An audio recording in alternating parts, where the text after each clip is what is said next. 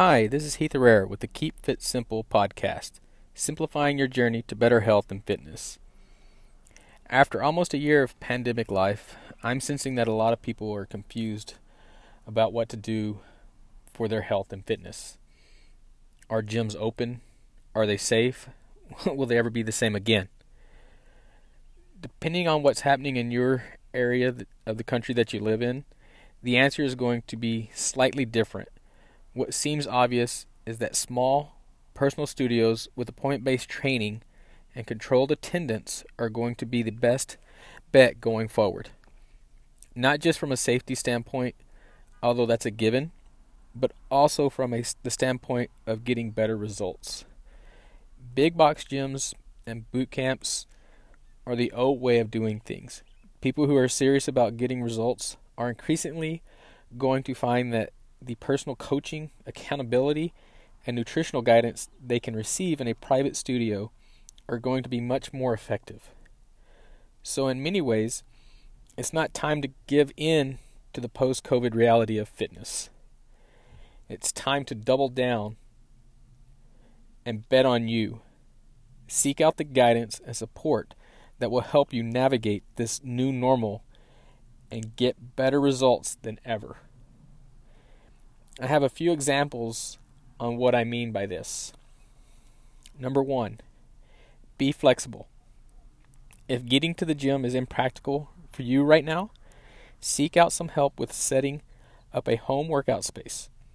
Double down by getting some guidance from a professional coach who has your best interest in mind and who can put together a program to help you achieve your goals.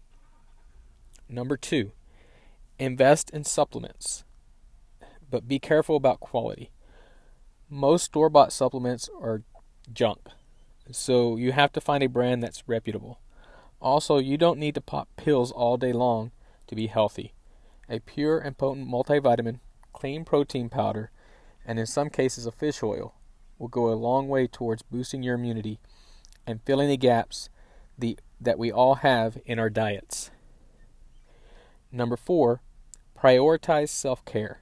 One thing that I've learned over the past year is that the never-ending rat race in pursuit of every activity under the sun wasn't a particularly healthy and rewarding way to live. Taking care of yourself has to be your number one priority. Seek out activities that nourish and satisfy you. When the weather is good, get outdoors and enjoy some fresh air. Start a morning routine of stretching and breathing.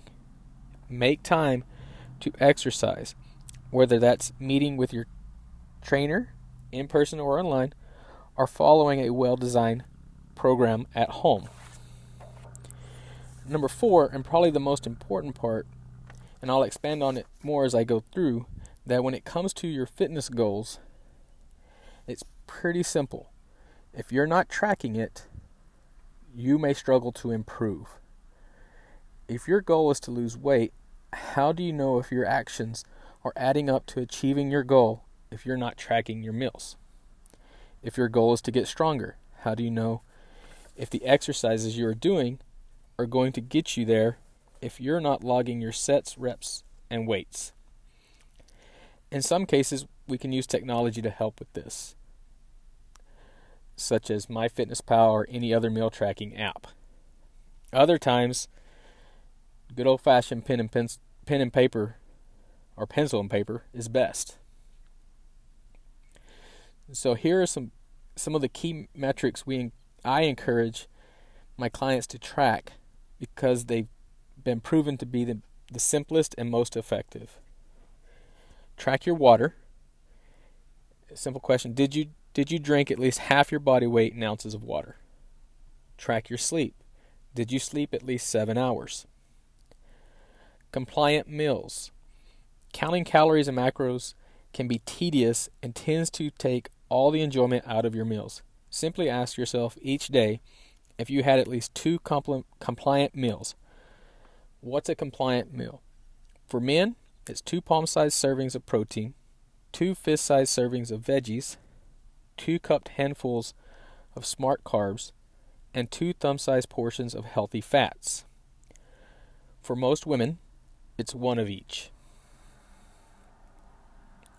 Track your exercise. Did you move for at least 30 minutes? Simply tracking your daily activity is a great start. Once you get into a more structured strength training routine, you can begin recording your heaviest sets and the foundational exercises, such as squats, deadlifts, and bench press, so you can measure your progress. Track body composition. I don't recommend weighing yourself every day, especially if weight loss is your goal. The daily fluctuations will drive you nuts. But I do recommend recording your weight, waist, and hip measurements quarterly or monthly at most. Even better, take a monthly progress photo from a front and side angle. What only shows up as 5 pounds on the scale may look like 10 because the redistribution of lean mass and fat on your body. You don't have to start tracking everything right away. Start with one you believe will be the easiest for you to track and start tracking it today. Once you build some confidence and momentum, add some more metrics to your tracking. One unexpected benefit from tracking is you'll be surprised how much better your health and fitness decisions will become simply by tracking your behavior. That little bit of accountability can go a long way. So, by simply focusing on tracking, prioritizing self-care, investing in the proper supplements, and being flexible will help in preventing a little bit of pandemic fatigue that is going on in our country right now, and will serve you, or at least get you one step closer to your goals. Look for ways for you to double down and prioritize your health and fitness. In reality, there's never been a better time than now to invest in yourself. Thank you for taking the time to listen today. If you enjoyed this episode, give it a 5-star rating or review. Also share with your family and friends. Make sure you subscribe to the Keep Fit Simple podcast on your favorite podcast listening service. Have a great day and keep fit simple.